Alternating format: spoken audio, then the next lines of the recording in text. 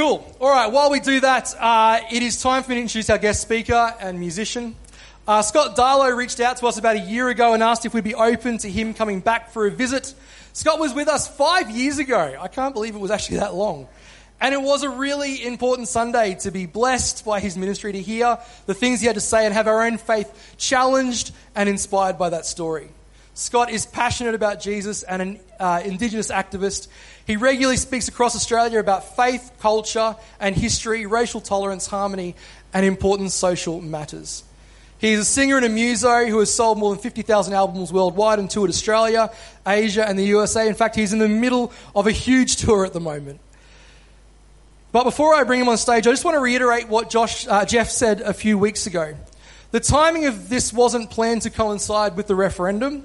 You're free to vote whatever way you believe is right, and even though Scott will most likely tell us how he's going to vote, you can take what he has to say, think it through on your own, and vote in the Voice to Parliament referendum next Saturday. But apart from all of that, what Scott shares today will help encourage you in your faith in all sorts of ways. He has important things to share that impact our life and your faith. He is a great guy, a faithful follower of Christ, and a talented musician. At the end of the service today, you have an opportunity to give a special offering to support Scott's ministry, so keep that in mind. But would you take a moment to please welcome Scott with me this morning to the stage.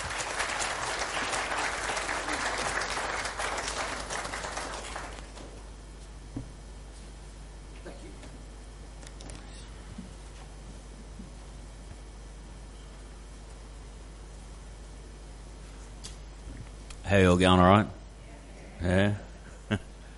I don't know about this church at 9:30 in the morning business.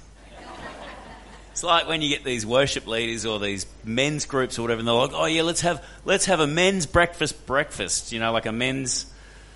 I'm like, I'm pretty sure Jesus would have done brunch. Anyway, hey, thank you for having me. My name's Scott Darlow. I play music for a living. So my job, I make records. I write songs, I make records. You remember what a record is? Yeah? Anyone? Records? Yeah? Do you remember what a CD was? Anyone know what a tape is? Does anyone here remember what a VHS video machine was? Remember them? Yeah, that's what Essendon supporters watch finals on, is VHS. That joke's funny because it's true. Where's all the kids here who are under 8? Where's the 18 and unders? We got many of them here? Right, just so you fellas know, Essendon haven't won a final since you were born. Right, that's what's happening there. For those that are not AFL fans, I apologise for my jokes. I'm still grieving a little bit because honestly I thought the Cats were going to go back to back, and then we just got bashed by injuries, and Collingwood pretty much cheated their way through the final. Anyway, I'm not going to go on. Help me, Jesus. Anyway, so yeah, I play music. Now, it wasn't always this way. I started out, I finished high school myself. I was 17 years old. I was quite young, and my dad said, listen, mate, you go to uni or you get a job. They're your two choices. There's none of this having a gap year rubbish, right? So I got a job at Kmart because I wanted money. I was working in the warehouse, unloading trucks and loading trucks, you know, but the problem was it was a colour-coded warehouse. I'm colourblind, and it was the worst week of my life. This is a true story. I had guys coming up going, mate, can you get those 9 yellow boxes? I'm like, no, not really. So I quit, and Dad says, well, what do you want to do, mate? I said, I don't know. He goes, what do you enjoy? I said, I really like holidays.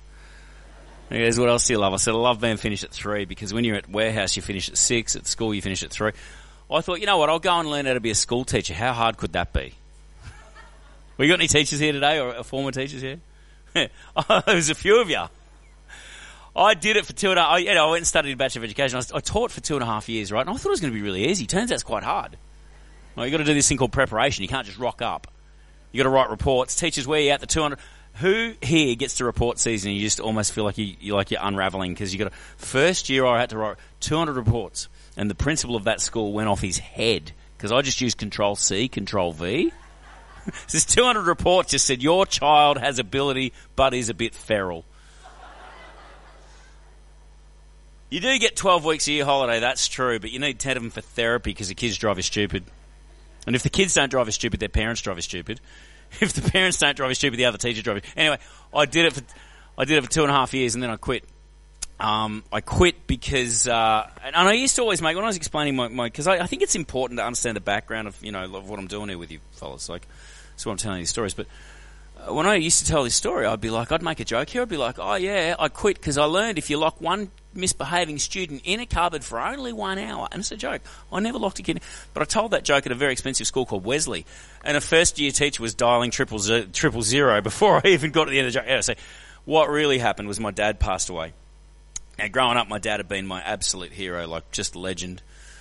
I grew up in Hong Kong for 6 years. All my primary school years I lived in Hong Kong because my dad was a social worker for the Salvation Army running refugee camps. While my mother went into the walled city, for those that are old enough to remember the walled city, in Hong Kong it was a city that triads ran. British government ignored it, Chinese government ignored it, and triads ran it, and illegal immigrants spent their whole lifetimes living in this city, and it was just a city of vice, and it was crazy. But Mum went in there and started a primary school for kids, because they weren't getting educated.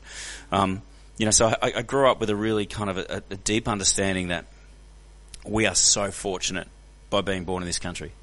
And let's be honest, none of us chose it, and none of us earned it. We just get to sit here and live in what I think is the greatest country on the planet. Right? I've been to 39 countries. I lived in Hong Kong for 6 years. I lived in America for 2 years after I got married. And I'm convinced that this is the best country on the planet. And I'm not saying that because I'm some dumb bogan. Australia. No offence if you're a dumb bogan. I'll get onto it why we're the greatest country in the world. But I'll get onto it a bit later. But the truth of it is that my dad was amazing. I idolised him. If you've ever been to Kmart, we came back from Hong Kong and he ran all the social welfare for the Salvation Army all on the east coast of Australia. If you've ever been to Kmart and put a present under the tree at Christmas time for people that are struggling, this is his idea. They still run it. He did a number of things that changed people's lives. I watched my dad change people's lives every day, and I just idolised him. Now, in his 40s, it turns out he had a breakdown. Some stuff had happened to him as a kid, and he never told anybody. It was quite traumatic, and I think any sort of trauma like that that's significant, if you don't deal with it, it grows, and you ends up breaking you. And in his 40s, he had a breakdown, and nobody knew at first because he was unbelievably intelligent. By the time he died, he'd done a Bachelor of Education degree. He'd also done a social work bachelor's. He'd done a master's in social work, and he was halfway through a PhD. He had an IQ that was through the roof. He was the smartest, funniest. He was amazing. But he starts unravelling, and at first he's trying to keep it secret because, didn't want anyone to know. I guess his pride and whatever else. But it all came out. I found out just after high school finished, I found out that he'd been cheating on my mum. Now, my mum was a Baptist pastor in the end. She was a, godly woman. She had no idea, and I had the task of telling her, which was horrific. Turns out he was gambling heaps. He was drinking way more than anyone knew, doing prescription drugs.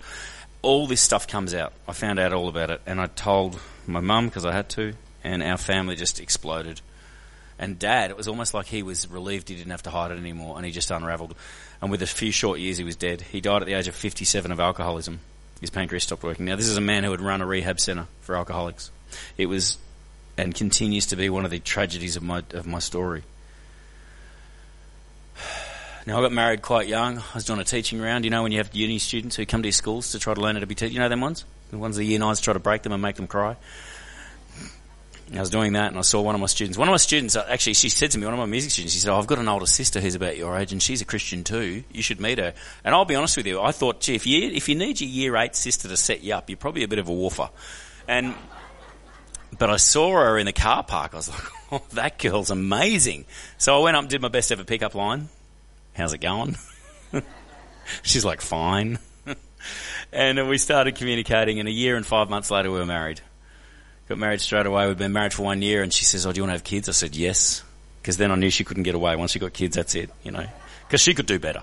And but anyway, we've been married for 21 years, got 3 children, and I'm so unbelievably fortunate because, I'll tell you the truth, I didn't know what I was doing. I was so young. But it turns out that she's the greatest girl in the whole world, and I'm unbelievably blessed. She's the kindest, smartest, funniest, most amazing person ever. Yeah, good, Anyway, so Dad dies. I've just started working as a teacher. I've become a father myself. I've got a 6-week-old kid, and I'm a husband. So everything is changing rapidly. And I had this moment that just changed my life forever. So I'm standing at my dad's funeral, and before anyone rocked up, it was this tiny little church in Melbourne. Before anyone rocked up, what they did, they said, listen, what we're going to do is we're going to lift the lid of the coffin. You can view the body. It gives you closure. And then when they're gone, when people get here, we'll shut it. And so we took out to my brothers were there, and, Dad's parents. And I'm standing there holding my daughter. Her name's Kaya. She's 19 now. going to uni, taking on the world. But back then she's this 6-week-old little baby, and I'm holding her because she's been crying. And I look at my dad and I look at my daughter, and I have two things happened that changed my story forever. And the first thing was I looked at my dad and I realised, just like I'm breaking my heart saying goodbye to him, one day my daughter will do the same thing for me, because we're all going to die, you know. And as the older we get, the more we realise it, don't we? As we start losing friends and family members. And the thing I thought was, you know, when my time comes and I'm laying in a box, what will my daughter think of who I was?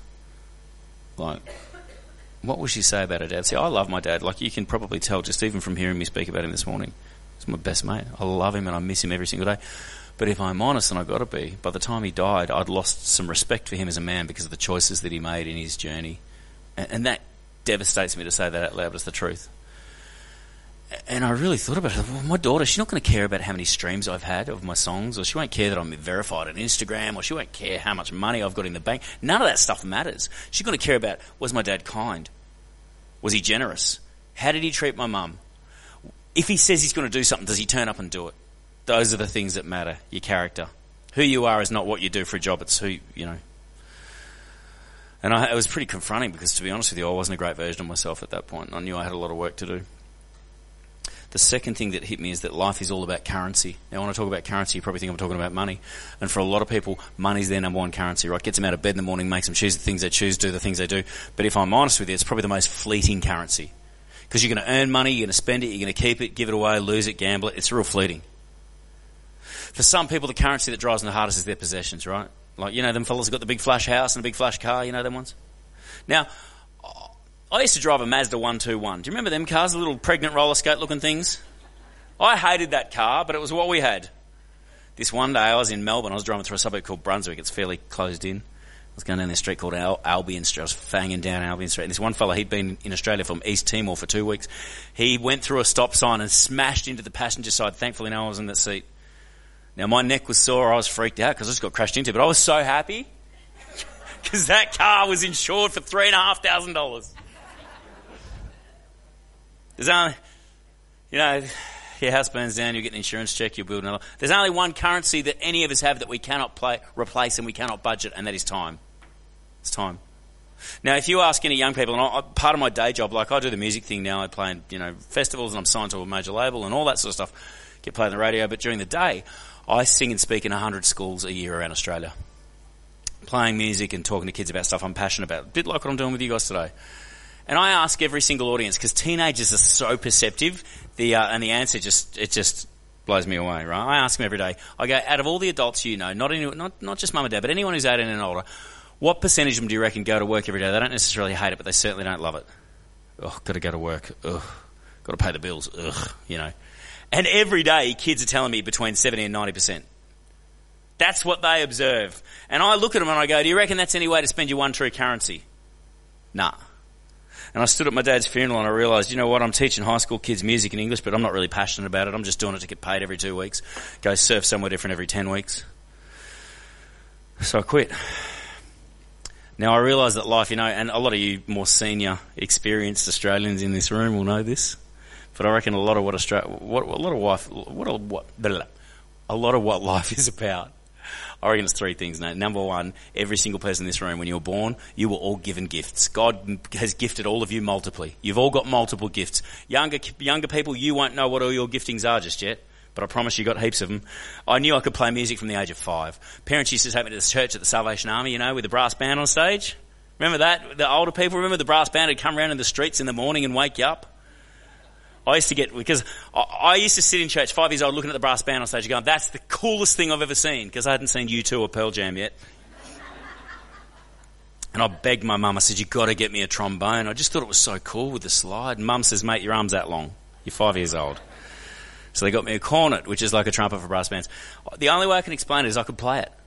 By the time I was 7 years old, I was playing in brass bands with fully grown adults. I got to grade 4. There was a teacher at our primary school, Mr. Page. He was awesome, Mr. Page. He was so good. He used to teach grade 6 how to play guitar at lunchtime on a Wednesday. I harassed him till he let me join. 2 weeks later, I could still remember it. He was teaching them all how to play this Beach Boys song, Sloop John B, and I could play it. None of the grade 6 kids could play it, but I could play it. And I'm strutting around that school like a peacock, and then I got flogged. And stopped strutting. I got to uni and I found out that RMIT, where I went to uni, they'd lend you musical instruments for free, right? So I borrowed a tenor saxophone on a Monday because I always wanted to play saxophone. Taught myself how to play it in 4 days, never had a lesson, got $100 to play in a band on the Friday. I play piano, I've never had a lesson. Now, I'm not trying to take any credit for it. I got born and God just went, mate, you can play music. Sick. Love it. You've all got multiple gifts, right? I never figured out till my 30s, though, one of my giftings, I'm really good with people. I'm good with, like, talking and with relationships. I'm the only recording artist I know of who gets played on the radio all over Australia, doesn't have a manager. Right? So everybody else who does what I do, they've got a manager that does their business deals for them. So what that means is if I earn $1,000, that person takes 200 of those 1,000 just for signing a bit of paper. So for me, my wife gets to take that $200. So there's 3 points here. Number one, what are you gifted in? Every single one of you. And you're never too old to find out your gifts. What has God given you? So try lots of things, right? Try lots of things. And if you figure out you might be gifted in something, work really hard at it. Work really hard at it. I get frustrated. I'm not frustrated, but I always laugh when people go, Scott, your job is to play music and travel all over the world. You're so lucky. I go, yeah, I'm lucky. But do you know how hard I work to get this lucky? I practiced every single day after school for at least a couple of hours. I wasn't playing Fortnite. I was working. Young people, the only time success comes before work is in the dictionary. Write that down. Number one, what are you gifted at? Work real hard. Number two, are you passionate about anything on this planet? Is there stuff on this planet that when you think about it, your guts burn because you care so much? It might be the environment. It might be refugees. It might be music. It might be sport. It might be cooking or eating. Number three, what if you could get paid money every single day to combine the thing you're gifted in with the thing you're passionate about? You put those two things together and that's your job and someone gives you money for it. How deadly is that? So I decided, well, what am I gifted in? I'm good with music. I'm good with people. I'm good at storytelling. What am I passionate about? Well, I'm passionate about Australia. I love this country. But I'm also passionate about my people. Now, one of the things about me you may not realise if you've never met me or seen me play before is that I'm Aboriginal. And some people will be surprised by that because I've got fair skin. But it's one of those things, if you have a mum or a dad or even a grandparent who's not Aboriginal, often you might look like that side of the family. So for me, my mum's Aboriginal, but my dad's not. Does that make sense? You with me? Are you with me? Yeah. It's weird because you look one way, but you feel another. You know, I look like I'm out of an IKEA catalogue in Sweden. That's why that joke's funny. But I'm an Aboriginal man. I have a lot of dark-skinned friends, family, cousins. The best way to describe it, I'm kind of like a reverse Oreo. I'm basically, you know what I am? I'm undercover sneaking around looking for racists. And I'm going to be honest with you people, I spend a lot of time in Queensland as a result. I'm just truth-telling here today, people. Yeah. Passionate about my people, passionate about my culture. So I thought, well, what can I do to combine those things? And so I started ringing schools, and this is 19 years ago. I started ringing schools going, hey, I want to come and play music, talk about Aboriginal culture. You know, music's like the vehicle that connects me with the kids. And it wasn't that easy back then because it's a different country. The landscape of this country has changed dramatically in the last 19 years. But one school turned into 3, turned into 5, and now I sing and speak in over 120 schools a year all over Australia, the UK, Asia. Because this is a global story. Our story, it's not unique to us. Anywhere where there's been colonisation, you see the things that we're living through in this country, just so you know. Nothing on this planet ever happens without a reason. Everything that you see, there's always a reason. Sometimes the reasons aren't obvious, but, you know, if you dig deep, if you research, if you look, I promise you'll find a reason for everything. And that is because God created this planet with order. He's a scientist. Right, so basically what I'm going to do today is I'm going to sing in a couple of songs in what is nothing more than a blatant attempt to get you to buy my album that'll be out in 3 weeks' time. And I'm going to talk a little bit about Australia. Because I reckon this is the best country on the planet. Did I mention that? Yeah, I did. All right, cool. All right, cool. Get my hair out of... My hair's a bit of a mess. I sometimes get my daughter to do a plait that goes over the back just to keep it out of my face. But then I was at a primary school the other day, and this one kid who was 9 years old comes up to me at recess, goes, Scott, you look like Thor. And I was so happy. When I went home, I said to my wife, oh, this kid said I look like Thor. And my wife goes, yeah, he meant the drunk fat Thor out of that last Marvel film. It's not kind. Anyway, apologies for my hair. Alright, so I've got an album coming out on October the 27th. It's only a couple of weeks away now, and we've been building to it for months. I've been on tour for 3 months. I've driven around Australia. I've driven 16,000 kilometres in the last 3 months. Started in Melbourne, went to Tassie for a week, and then went to Albury, Wodonga, went to Uluru in a bus with my band, drove from Uluru to Darwin doing shows the whole way. Schools, prison, pubs. Drove from Uluru to Broome. Spent 5 weeks driving down the west coast of Australia. Went from there to Ceduna, down to Port Lincoln, up to Adelaide, across the Nullarbor Plain. Across from Adelaide to Melbourne, and now I'm in Cairns. And then the next 3 weeks I'll spend doing shows all the way down the east coast of Australia until the album launch on October the 28th. So, I've got a song out at the moment. It came out a couple of months ago. It's called Deadly Heart, and I thought I'd sing it for you.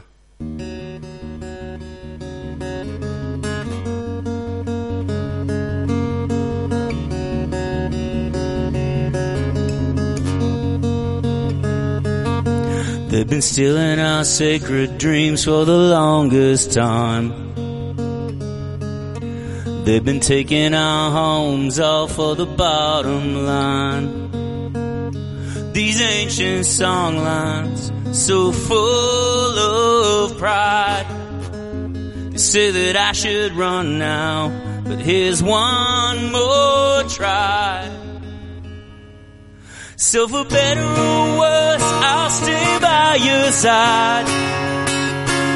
I'm walking this road with red dust in our eyes. But I'll keep my word, I'll throw away those lies. You keep your promise to this deadly heart. Deadly heart.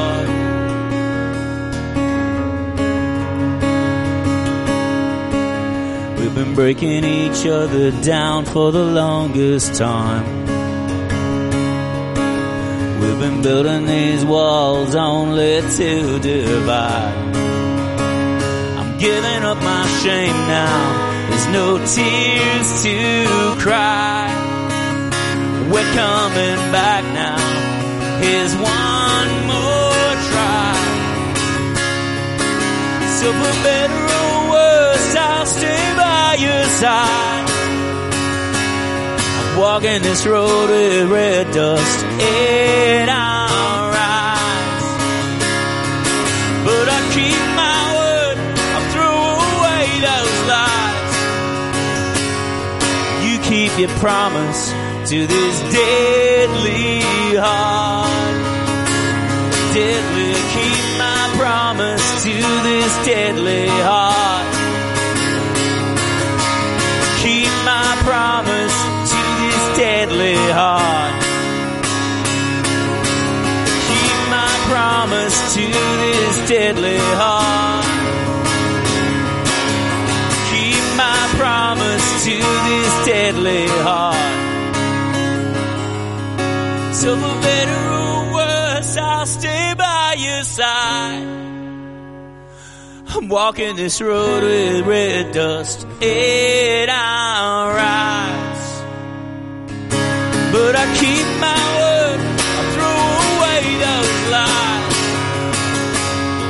You keep your promise to this deadly heart. You keep your promise to this deadly heart. You keep your promise to this deadly heart.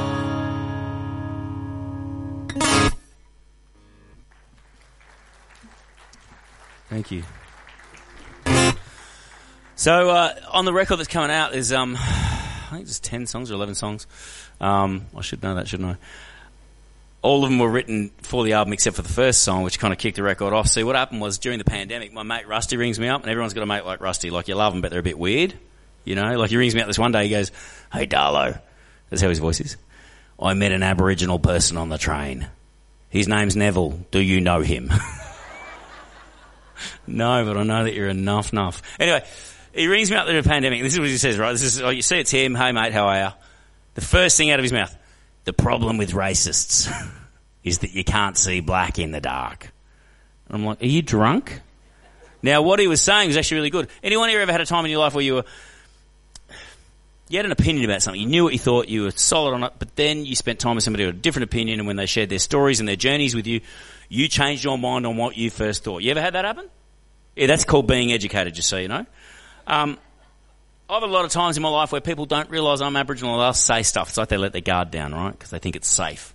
Like if you put my name into Google and write Uber, Scott Darlow, Uber, you'll see all these stories come up, because a few years ago, before the pandemic, I was in Townsville, just up the road from here. And I'd never been there before, and I got out of the Uber. I got out of the airport, I went to get in my Uber, and I'm all excited because I've never been there, and I love going new places. Anyway, I said to the Uber driver, I said, hey, how's it going, mate? He's going, good. I go, what's it like living in Townsville? I've never been to Townsville before, and this is what he said to me word for word. He goes, Townsville's not bad, but it'd be heaps better if we could take all of these black such and suches out the back and shoot them all, but we're not allowed to do that anymore, are we? And I'm like, what? And then he just unleashes, right? He just this racist filth. And I go, mate, I'm going to have to stop you because you're talking about my family. You're talking about me. You're talking about my friends. Now, I'll be honest, when I was 20, my response in that scenario, I would have flogged him. Right? But you get a bit older and you realise that's not going to do anything. It's not going to change. It's going to only make him think what he thinks even more, and I'll probably get arrested. Now what I try to do is try to educate that fella. Right? So I spent 20 minutes asking him questions. When he told me lies, I'd correct him.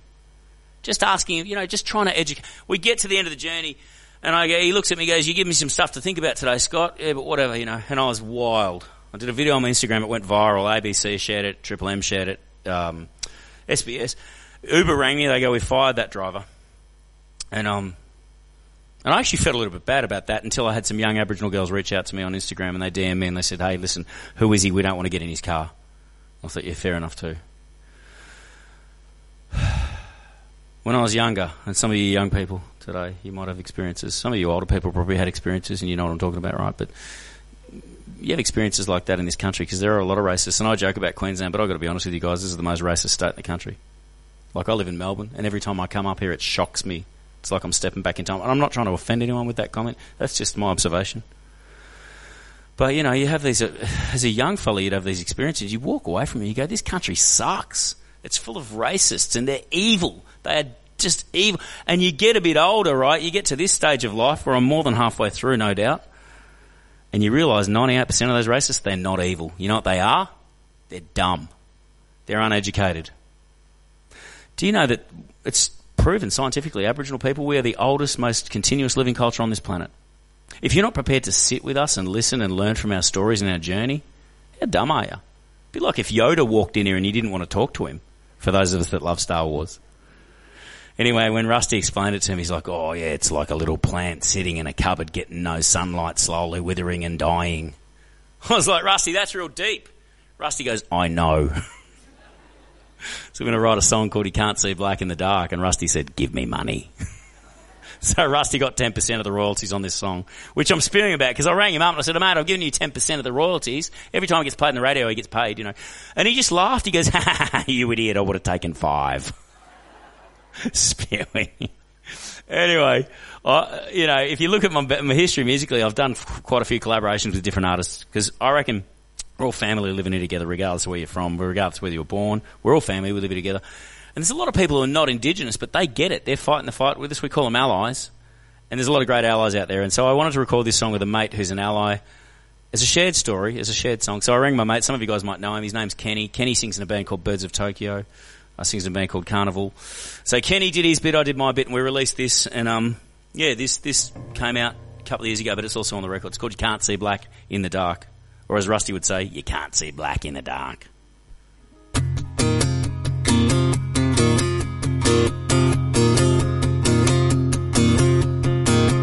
Been here longer than time, and our blood soaked into the earth below. I can still see the line, kept us separated from each other. That's the way it was. In 67, my name was recognized. Do you recognize the pain? You release my shame while our kids are locked up like a dog inside a cage. I'm not blinded by the sins of the past. We're burning, but we never struck a match. We're gonna make a fire from this spark. Gonna light it up, you can't see black in the dark. Another 3 years gone. Still you take the land that you've been stealing from, digging into her soul like our mother's nothing to you but a handful of coal.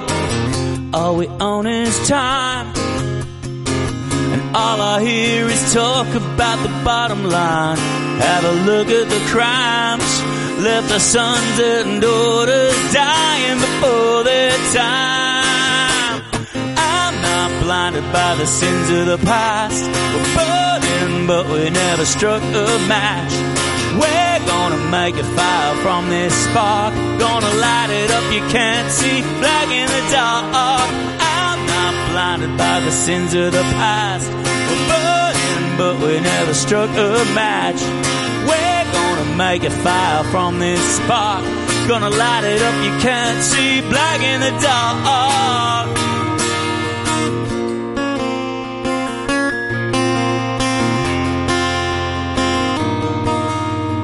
Now I sleep with one eye open. Can I let go of the past?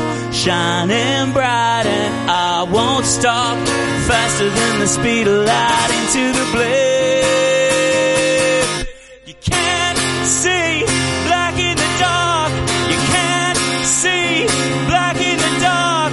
You can't see black in the dark. We're gonna light it up. Can't see black in the dark. I'm not blinded by the sins of the past. We're burning, but we never struck a match. We're gonna make a fire from this spark. Gonna light it up, you can't see black in the dark.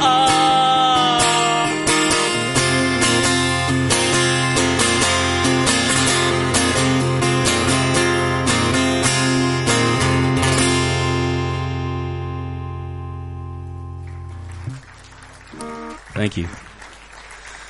So it's pretty crazy when that song released. I released it on like a Thursday, I think, and it got added to radio that day all over the country, and it got smashed on the radio. I think by like later that night, it was charting on the iTunes charts in the top 10. And I got a phone call at 11 o'clock that night from a guy called Michael Gudinski, who a lot of you would know Michael. He was the owner of Mushroom Music, started Frontier Touring, most powerful man in music. Now, we've been mates for a number of years. My publishing is already signed to Michael with Mushroom Music.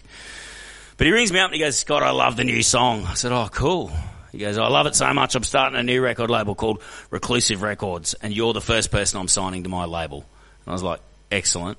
You know, because he's the most powerful man in Australia's music industry, wants to work with me personally, right? It's not even just the Mushroom Lab, it's his label. So we start getting excited. I go to his house. I'm signing my record deal on the family table that his parents brought out post-World War II as Jewish people fleeing Europe. Like, it's surreal. He's like, "Kyle, he signed at that table," and he's rattling all the names who have sat at that table, and I'm just like, this is amazing. 6 months later, Michael died in his sleep. And when it happened, everybody was ringing me because I was the guy who knew him, you know. Like, "Oh, you know, what's this mean for your career?" I didn't even care what it meant for my career. He was my mate. We used to text each other about the footy. He was a good dude. He was so generous. He was so kind. He was such a legend. And I was just sad. But a few weeks later, it hit me that the guy who's the most powerful person in this country who was helping me, wanting to work with me, has died. And what does that mean? And I went into a really sad time. Now, we all struggle, you know. I don't need to tell you guys that. We all have times we struggle. And I don't know about you, but I have times, sometimes you're in the midst of it. I mean, I'll be really honest, this last 3 months I've been on tour. I've been away from my family a lot, driving 16,000 kilometres in a bus. It's been hard. There's been times you really struggle. Sometimes it feels like it's never going to end. It's overwhelming and you're suffocating. And what I've learned as I get to this age is sometimes you got to remind yourself it gets better, because it always does. Sometimes you don't realise it's getting better. You wake up one day, you go, "Oh, that got better." You've got to remind yourself. So I wrote a song to remind myself. It's called Summer's Coming, because it's a metaphor. I hate the winter, which is dumb because I live in Melbourne, right? But, oh, gosh, I hate it. I hate it. Anyone who pays money to go to the snow needs to be examined. It is cold, it's wet, it's disgusting. And I find every single year, I'll be mid-July, August, I'm like, mate, this sucks. I hate it so much. But then I remember, in a few weeks, it'll be September. And then you can smell the flowers blooming, and it's getting warmer, and you remember Geelong are going to win more finals. Usually. So I wrote this song, it's called Summer's Coming, to remind myself. Anyway, it goes like this.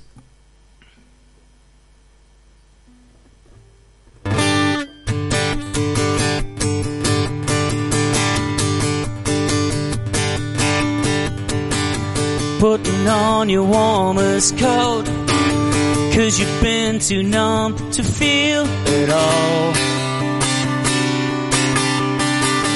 Colder than you've ever known. You're praying you'll survive to see the dawn. It's going round everywhere. You're not the only one to feel it. It's winter now, but I swear the seasons change if you just believe it. Summer's coming again. I know it's dark and the cold feels like it's never ending. Just hold on a little longer. The sunshine's coming. You were getting stronger. Days are getting warmer. You wanna move into the light, but that might burn you out because you care. You wanna live with open eyes, but words that smash your heart are everywhere. It's going round everywhere. You're not the only one to feel it. It's winter now, but I swear the seasons change if you just believe it. Well, summer's coming again. I know it's dark and the cold feels like it's never ending. Just hold on a little longer. The sunshine's coming. You were getting stronger. Days are getting warmer. It's going round and round and round. I see it everywhere. And no, you're not the only one who feels like no one cares. I know you're down, you're down, you're down. I see it everywhere. Look to the sky, I swear it finally feels like summer's coming again. I know it's dark and the cold feels like it's never ending. Just hold on a little longer. The sunshine's coming. You were getting stronger. Days are getting warmer. You were getting stronger. Days are getting warmer. Summer's coming again. The summer's coming again.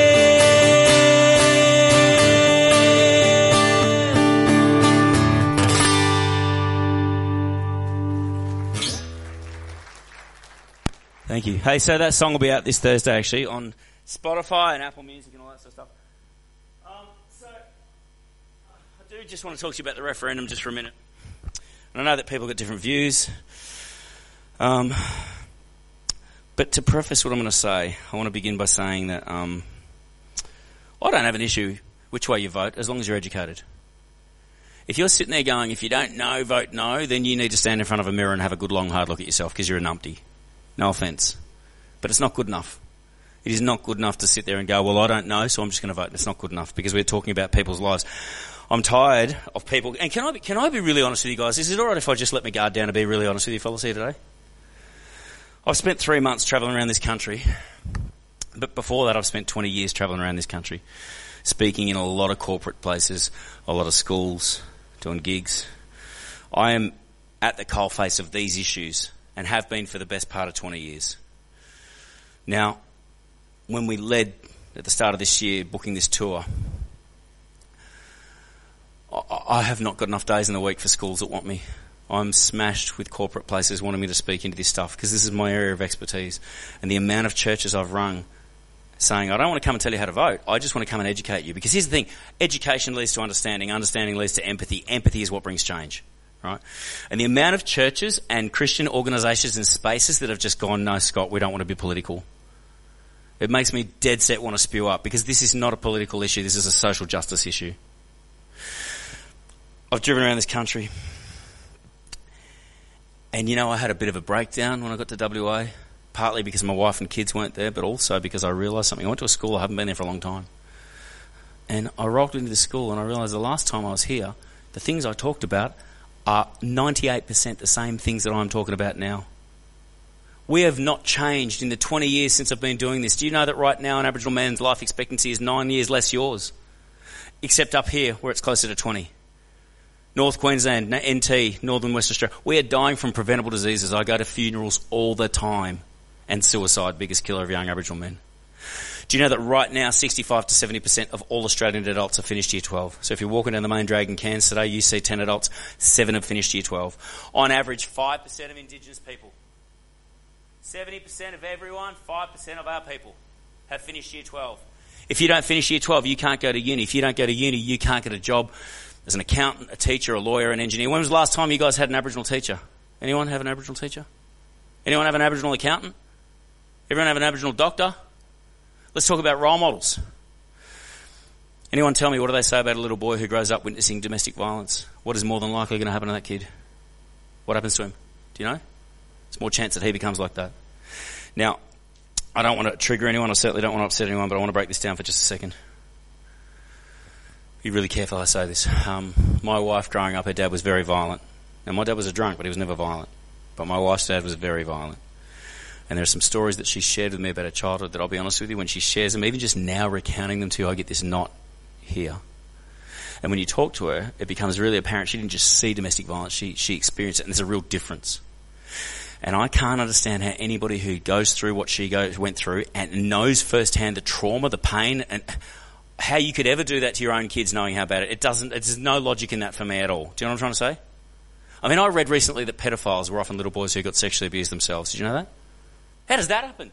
You're some little kid who has this disgusting thing done to you and it ruins you in 1,000 ways. You know firsthand that it's ruined your entire life, but you still do it to a little kid knowing it's going to ruin their life. The reason those two things happen are because the stuff that we experience and see as a kid and a teenager, it gets into us in a way that's almost impossible to shake. And for you young people here today, I've got to tell you something, and this is awkward. You're not going to want to hear this in front of your parents, but you've got to be very careful what you look at on the internet.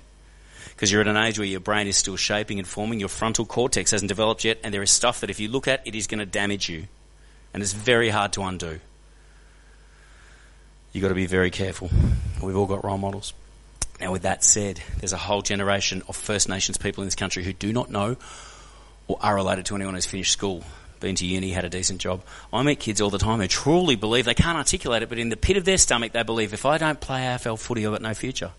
Because the only role model they've seen escape a generation's deep poverty cycle is Eddie Betts. And imagine being an Aboriginal girl. Imagine that. Tomorrow, I'm going to be at a primary school here in Cairns. It's going to be amazing. Do you know where I'm going Tuesday? I'm going to Cleveland, the Youth Detention Centre in Townsville, which is a maximum security prison for children as young as 10. And I want you to understand this. They are as young as 10, and they are in a 3x4 metre cell. The sheet's stitched onto the mattress. There's no toilet seat. That is so they can't hang themselves. There's a perspex window on the cell door. You're sitting on the toilet. You are getting looked at. You have no privacy. You're let out for breakfast. You have school on site. The teachers at that school are the most amazing teachers I've ever encountered. Their hearts are the size of Farlap.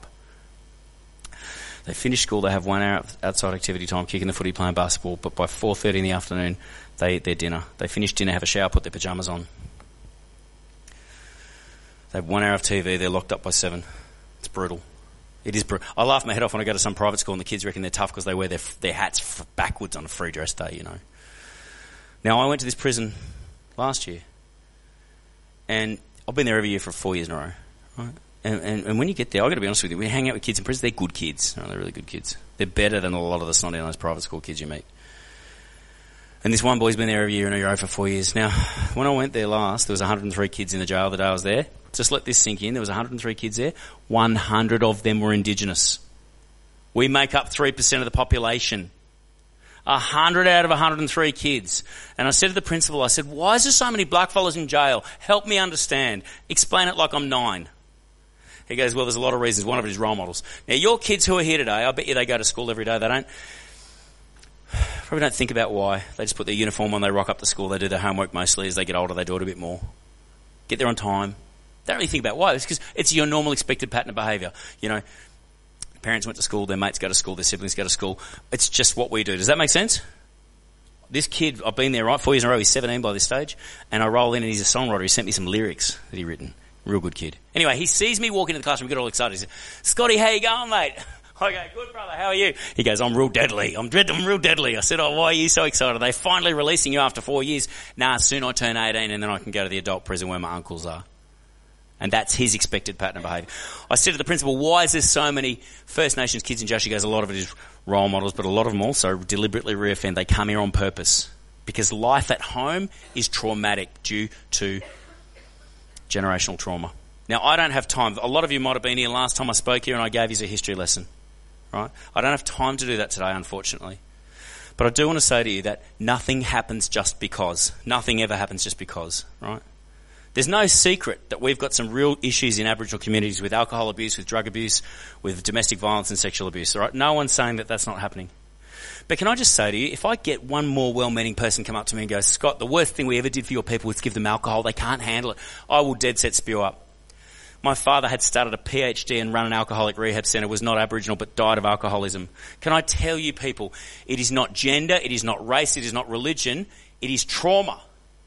It's all it is, it's trauma and sadness, and we are 6 generations, 7 generations deep in it. Could you please just raise your hand if you are 56 years of age or older?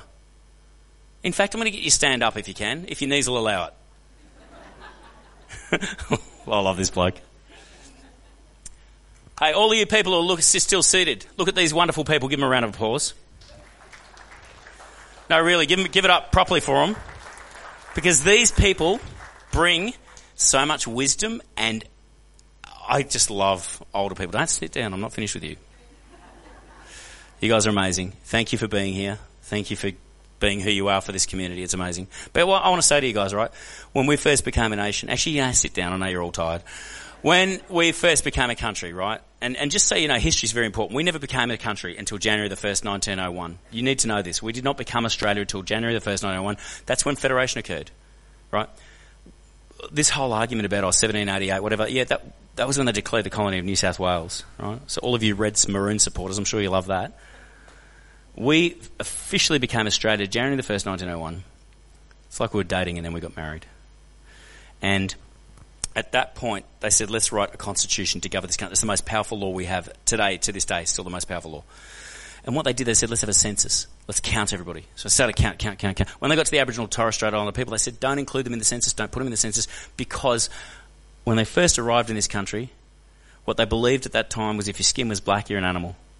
And that has been the starting point for our nation's history. If your skin's black, you're an animal. That's why so many of the things that have happened.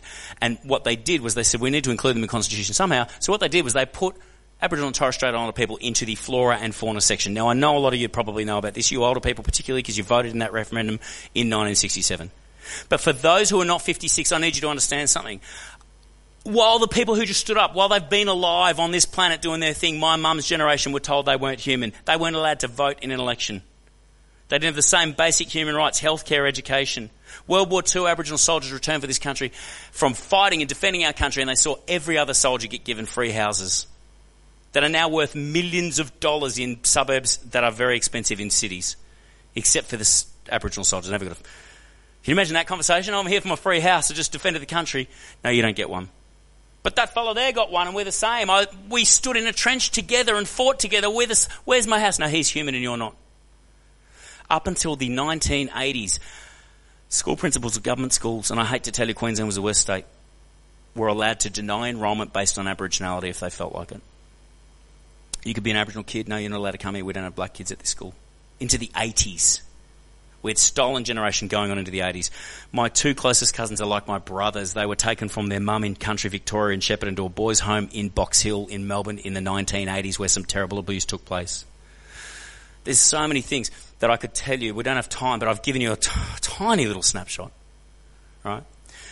Imagine a little girl who grows up in this country. She's a little Aboriginal girl, and she grows up in this country with all the negative history. And you all know, you're not stupid. You know the history of this country is not great, yeah? Can we acknowledge that? Imagine a little girl who grows up in that, all that stuff happening to her and around her. She turns 20. Do you reckon she's got the same outlook on life that you have? No? She's a bit broken, yeah? She has a kid, and she loves that kid more than anything in the whole wide world. But she hasn't got the same ability to parent that kid in a healthy fashion that you probably do. And that kid has a double whammy because that kid grows up, she grows up with all that negative history happening to her and around her and a mum who's a bit broken. And then that kid has a kid and that kid has a kid. And all of a sudden we're 6 generations deep in trauma. And we start reading in the paper things that are happening in Alice Springs. And you know what breaks my heart is when I see the comments section and there's 1,000 comments of just vitriol and hate. Now, I'm going to finish shortly, but before I do, I want to just make a really concise statement that I need you to listen to. If you live here and you call this country home, you are no less Australian than I am as an Aboriginal man. Let me repeat that. If you live here and you call this country home, you are no less Australian than I am as an Aboriginal man. Because what makes this the greatest country on the planet is that we've always welcomed anyone that ever came here. Right? The amount of people that I meet, it drives me stupid, to be honest. I will meet well-meaning white people. I shouldn't say white, well-meaning non-Indigenous people. And they'll come up and they'll go, I went to an Aboriginal community for a week and now I've got a skin name because they've adopted me, which happens. You know why they get adopted? Because our people have always welcomed everyone who ever come here. We're all family. Doesn't matter where you're born, we're all family. For thousands of years, Mother Earth thrived, our people thrived, and we were welcomed by Mother Earth. Now, I did some research last year. I went on tour to England, and my daughter finished high school. I said, you can come on tour with me to England, or you can go to school this week, and she came with me on tour to England, not surprisingly. And we did some family tree research, because I knew my dad's family had come from Scotland. Now, what I found out was my dad, I traced Dad's family back to the 1500s in Scotland, late 1400s. Turns out one of my great-grandmothers, like times 14 or 15, she was the dead set, had a castle. She was a lady. I nearly lobbed up there in December, be like land rights. Anyway, we got it because Dad's great-great-great-great-great-great-grandfather was 15, his brother's 14. They went from St Andrews in Scotland to England to get jobs, couldn't find work. They got caught stealing fruit and they were transported to Tasmania for 7 years as convicts. Now, I was thinking about that journey, right? The English would have looked at those two boys like they were total scum, less than human. They do their jail sentence. Because, they're Scottish. They hate them because of that. They hate them because they're teenagers. They hate them because they're thieves. They do their jail sentence probably really hard. But when they finish it, and here's the key, Australia turns around and goes, you might be nothing in England, but you can be something here. And 7 generations later, I've got the greatest life ever because this country welcomed my family. Does that make sense? Yeah. Is there anyone here who's Greek? Have we got any Greek people in the room? No, we're in Cairns. Do you know Melbourne has more Greek people living in it than any city in the world except for except for Athens? Did you know that? Second, and we got heaps of Italians too, because after World War II, all these people in Greece and Italy had nowhere to call home, and Australia turns around and said, you got nowhere to call home? Come and be Aussies, just bring some souvlaki's and some pizzas with, thank God. In the 70s and 80s, all these people from Vietnam and Cambodia escaping war, Chinese people escaping communism, African people escaping war and famine. And let's be honest, every group of people that's come here has brought stuff that's made this country better. I had 5 days at home in the middle of my tour, and it was like this oasis of fire. And Dana, my wife, she goes, what do you want to do on your one day off? I said, let's do my favourite activity, let's eat. Had yum cha for breakfast. Chinese food when they bring the trolley full of dumplings, and they just keep bringing more trolleys? Lunchtime, we had pizza, because there's this one restaurant. Now, I love pizza, probably a bit too much. I've got a sickness. I'm thinking about starting a pizza Instagram page of reviews. Anyway, best pizza I've ever had in the world was in Naples, Italy, sitting on a beach. It was almost a spiritual experience. Second best pizza I've ever had is a restaurant in Melbourne in Lygon Street called Papa Gino's. Gino started in the 50s, straight off a boat from Italy. His 3 sons are now in their 60s and they run it. We had pizza. Dinner time, Dana, my wife, she goes, let's have some Indian curry. How good's a curry? Yeah. I was telling this story to school the other day. This one kid, he looks at me, he's like, year 9, he goes, yeah, because I go, I love the naan bread. And this kid goes, naan means bread. You said you like bread. I was like, you're adopted. He wasn't, but whatever. So we had Indian for dinner. And then 1 a.m. I couldn't sleep, but it's okay because Uber Eats brought me a Turkish kebab. I went all over the world in 15. How good's Australia, yeah? How good is it? Now, not everybody sees it. I was in Mildura recently. If you know where Mildura... Anyone know where Mildura is? So you know there's a more racist town than... Anyway. I'm having lunch at a cafe outside. I'm on this table, and next to me there was a couple of people that are married, man and wife. They're probably in their 70s. 2 tables over, there's 2 Indian teenagers, and they're having their lunch. I think they were Indian or Sri Lankan. They're about 14, 15. Anyway, old mate, husband... He's one of those older Australians who feels like everybody should hear every single thought he's ever had. And he's talking loud and he's carrying on. Starts complaining about the teenagers, real loud. Talks about their skin colour, drops the N-word. And then he looks at his wife, he goes, look at them, they're not even real Australians. He goes, they're not Australians, listen to those accents. He was so proud, he goes, I'm a real Australian, my family's been here 6 generations, I'm a real Aussie. Gee whiz, at that point my ADHD kicked in. I turned around and said, mate, you're not a real Australian, you're a muppet. He didn't love that. But I'm going to say to you what I said to him. Unless your parents are 100% Aboriginal in your bloodline, you are a boat person. I hate to tell you, you're a refugee. Unless your parents are 100% Aboriginal, you're a boat person. The only thing that separates any of us is time. And the arrogance and the stupidity of some dumb bogan, I've been here 6 generations, mate, I'm a real... Get stuffed. If you live here and you call this country home, you are no less Australian than I am as an Aboriginal man, and that is because what has made this the best country on the planet is that we have always welcomed anyone that's ever come here. So all of you fellas here today, I love seeing the colours in this room. Don't you ever let some dumb bogan make you feel less. It's awesome that you're here. Your families have made this country better. How good's Australia, yeah? All right. I want to explain to you that right now in this country we're going through this divide. Everyone's shouting at each other. Everybody's passionate. We've got this referendum happening. I want to say this to you, right? And I'm not going to tell you how to vote, but I'm going to tell you this. If you live here and you call this country, you're Australian as I'm as Aboriginal man. Does that make sense? Do you agree? We're all equally Australian. Do you agree with that? Yeah? All right. Most of us were taught that Captain Cook discovered this country. Put your hand up if you heard that. Do you know what the biggest problem with that lie is? A, I mean, my family have been here for thousands of years. B, the Chinese got here before him. The Dutch got here before him. He just rocked up. But the problem with that lie is that there's a lot of Aussies and they don't realise they're doing it. They run around this country and when they look in a mirror, they don't see a 65,000-year-old Australian looking back at them. You know what they see? They see a 253-year-old Australian looking back at them. Because Captain Cook got here 253 years ago. The word discovered means there's a part of our brain that subconsciously think, if he discovered it, there's nothing here before him. Who here has been to New Zealand and noticed how much the Maori culture is a part of who they are way more than our Aboriginal culture here? That is because they signed a treaty in the early 1800s. They understand who they are generationally far better than we do. Can I say this to you, right? If we want to see change in Australia, how many of you felt uncomfortable when I shared my story about the prison in Townsville? Did you feel uncomfortable in your spirit? If you're uncomfortable at that and you want to make change, here's how you do it. Number one, you need to re-identify how you see yourself. You need to understand that you are a 65,000-year-old Australian. And if that's true, what it means is all of this story, all of this culture, all of this wisdom, all of this journey, it's yours. Now, not in the same way it's mine, but it is yours. You've been adopted. Think of it like this, we're a family. We've been adopted into the family. We're all family members.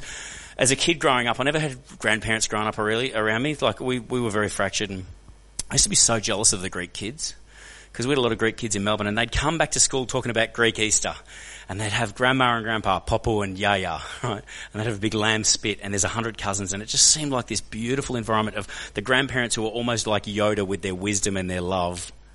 And then all the cousins. And like any family, different people in different families have different roles and responsibilities. Does that make sense? As a family in Australia, living here together, we're the same. Our Aboriginal elders, they're like the Popu and Yaya. They're the grandparents. They have the wisdom, the story and the journey, but you are still within that family. So here's the thing. If you can really get your head around this and respectfully take your place within the family, what it means is you might pick up the paper and start seeing people comment underneath the Alice Springs stories. How sad that that's happening to my family. Who would choose to live this way? Why does it happen? No one would choose it. Why does it happen? How can I help bring healing to my family? We've got to change the way we self-identify. Got to change the way we self-identify. And that'll be a journey. You know, I can stand in front of 200 year 10 kids who are AFL crazy and I can ask them, who was Sir Douglas Nicholls? And none of them will know. Do any of you guys know who Sir Douglas Nicholls was? Put your hand up if you know who he is and what he did. Handful of you. If you don't know who he is, you need to find out who he is. He's an Australian legend. The AFL, and here's the thing, the AFL renamed their Indigenous round, the Sir Douglas Nicholls round several years ago, and yet we're so conditioned to anything Indigenous being them. Didn't really happen, didn't really exist before oh, that's them, I don't need to worry about that. But if we change the way we think, all of a sudden it becomes our story. It becomes our journey, our pain, our trauma, and that's when we start to see change. That's the first thing I want to say to you. Now the second thing, because I've got to finish, because it's lunchtime and everyone's going to throw stuff at me. If you're not prepared to actively want to bring change in this nation for First Nations people, you probably shouldn't be sitting in this room.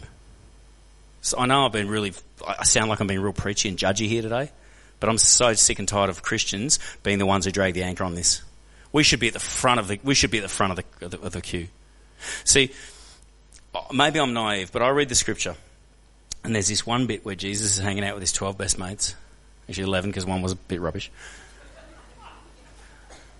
And the Pharisees, you all know what a Pharisee is? You young fellas, you know what a Pharisee was? Pharisee was like, imagine a TV evangelist from America who's like, send all your money now, God's going to bless you.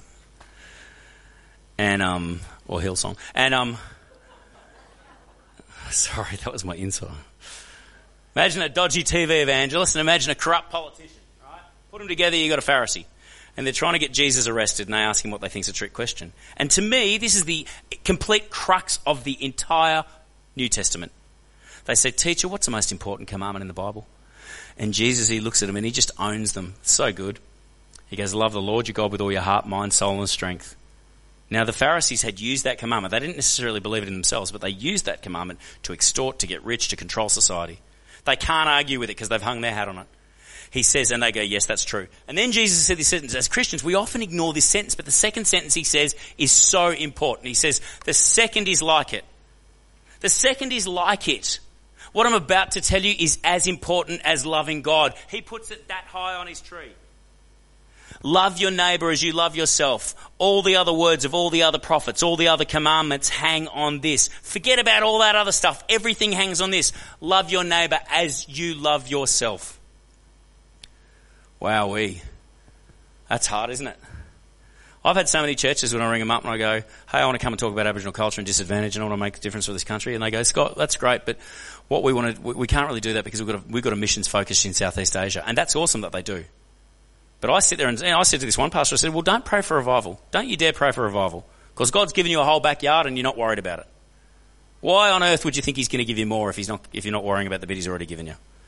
If you are sitting here today calling yourself a follower of Jesus and you are not passionately advocating for your First Nations neighbours who are your family, because we're all family living here together, then you are not doing it right. And I am sorry if that makes you feel uncomfortable, but I'm not sorry. Because when you get in front of him, he's not going to ask you how you tithed. He's not going to ask you if you played on the worship team. He's going to go, did you love your neighbour? Because that was what I told you was the most important thing. So I want to encourage you that we need to move forward as a nation. And we've got to get fair dinkum about it. And I really do believe this. I think if every single church in Australia, regardless of denomination, if they all put their heads together and they came up with a plan to effectively love their First Nations communities, I'd be out of a job in 10 years. It would have happened. So I guess that's really what I wanted to share with you, that things are dire, but I feel like we can make a difference, and we're at a point in our history, this is so important that we can make a difference going forward. I really believe it. I really believe that we can make a difference. And I'm hoping that in 20 years' time when I'm on tour again as an old man, singing to the old, morning melodies at the pokies, that I'm not telling the same stories that I was 20 years ago now. I'm praying desperately that that's not the case. Finally, I just want to say one thing. Have you guys, I don't know, some of this has been really hard to hear, but have you guys enjoyed hanging out with an Aboriginal man today? Honestly? Have you enjoyed hearing my stories? Honestly? Okay, that's all we want for our politicians. That is all we want. Please don't believe that you're going to lose your backyard. It's not true. Right? All we want is for our politicians to get the opportunity that you've had here this morning. Most of them have never hung out with an Aboriginal person. And let's be really honest. How many times, I'm a spokesman for a charity called World Vision. You all know World Vision? Yeah? Do you know they do amazing work in Aboriginal communities? Yeah, a lot of you don't know that. They do. Now, me and Hugh Jackman, both World Vision artists, no big deal, whatever. Do you know how many times NGOs, not just World Vision, but do you know how many times non-for-profit organisations have an amazing program running in a community, and then all of a sudden the government changes, and the new politician comes and goes, I'm not going to fund that program anymore because it's not my program. Do you know how often that happens? Unfortunately, we can't trust politicians. That's why this needs to be enshrined in the Constitution. Because you can't trust them. I was talking about this, I got asked by a bunch of Year 12 students at Ivanhoe Girls Grammar during the week. It was very fancy. And they would ask me about the voice. And I said, well, if I come to your school at Ivanhoe Girls Grammar, and I said, right, the school have got me in here, and I'm going to come and change your school canteen menu, right? I'm not going to ask any of you what you want. I'm just going to put tofu burgers on it. And some of them look like they were going to murder me. I said, would you want me to do that, or do you want me to ask you what you want on the menu? Well, of course we want to get asked. Hopefully I'm making sense here. Anyway, I'm going to finish. Thank you guys for having me. I'm going to be hanging out. If you've got any questions at all, please come. I would love to answer every question you've got about any of this stuff. If there's anything you've ever wanted to ask an Aboriginal person, don't be embarrassed. Come up and say hello. Ask. I've got some records for sale. And I say this from the bottom of my heart, I'm so grateful for you letting me come here and speak with you today. Thank you very much for having me. It's a real privilege and an honour for me to share this space with you. God bless you guys.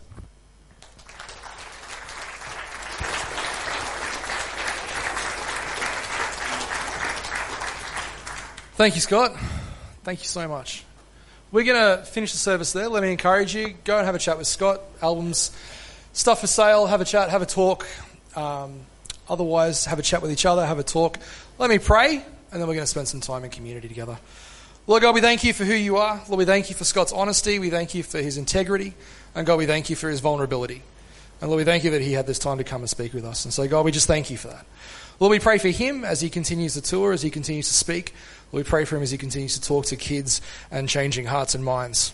So God, we thank you for that. We pray for soft hearts and soft minds where he goes to speak.